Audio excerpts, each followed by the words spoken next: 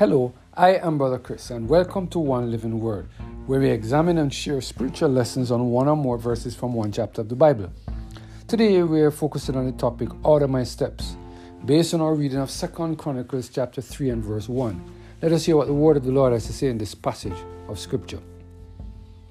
Then Solomon began to build the house of the Lord at Jerusalem in Mount Moriah, where the Lord appeared unto David his father, in the place that David had prepared in the threshing floor of Ornan the Jebusite.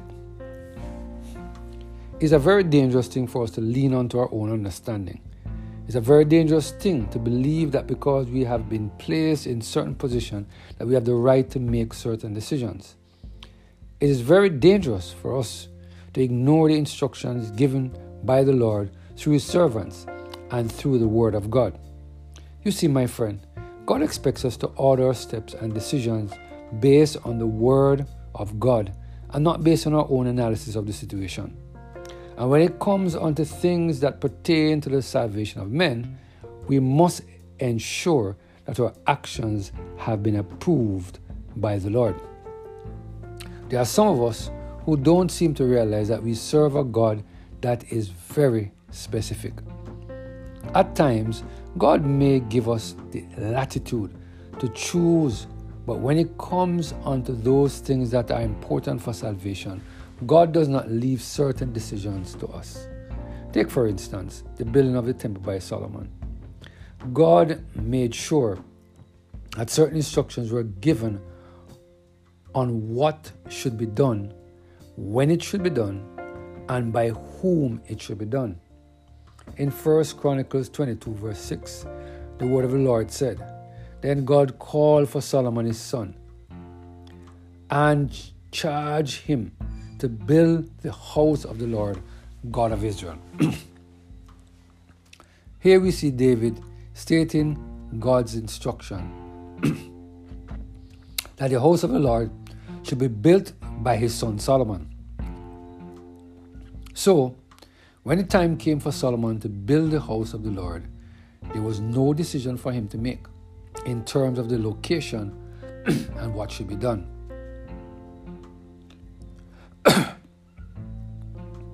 In 2 Chronicles 3 verse 1, the word of the Lord indicated that Solomon did exactly what God had instructed him to do. The word of the Lord said, Then Solomon began to build the house of the Lord at Jerusalem in Mount Moriah, where the Lord appeared unto David his father, in the place that David had prepared in the threshing floor of Ornan the Jebusite. Matthew Henry, in his commentary on this passage of Scripture, he said the following: Solomon was neither at liberty to choose nor at loss to fix the place.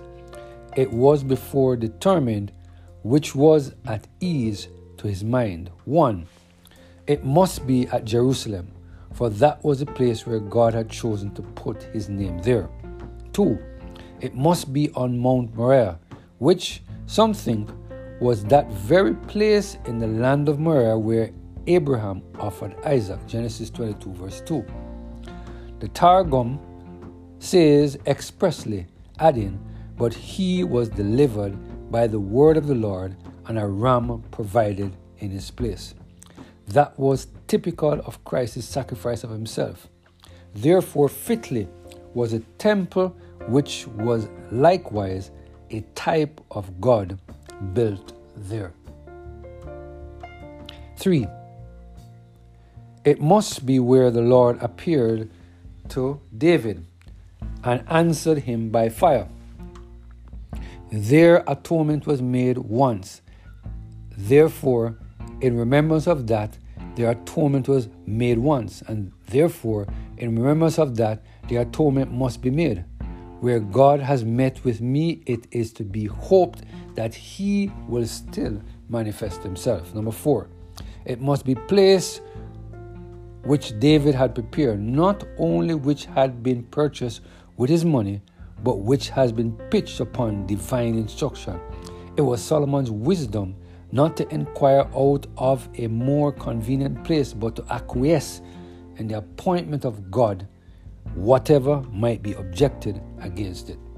5, It must be the fresh floor of Onan, which, if it was encouraged to the Gentiles, obligates us to look upon temple work as that which requires the labor of the mind, no less than threshing work does of the body. End of quote. One of the main reasons why there is so much tension and friction in our church is because many times we are not allowing our decisions and actions to be ordered by the word of the Lord. We sometimes don't spend sufficient time in the presence of the Lord so that He can help us to understand exactly what to do and what we need to do. Today, God is reminding us that we need to consult with Him so that we can know the directions we need to take and what He expects of us.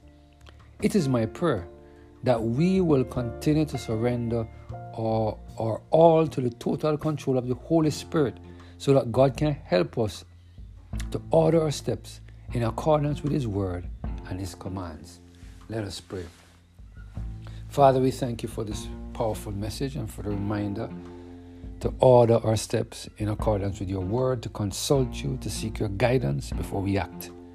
Thank You for the reminder, we pray through Jesus Christ our Lord. Amen. Have a blessed and Holy Spirit-filled day.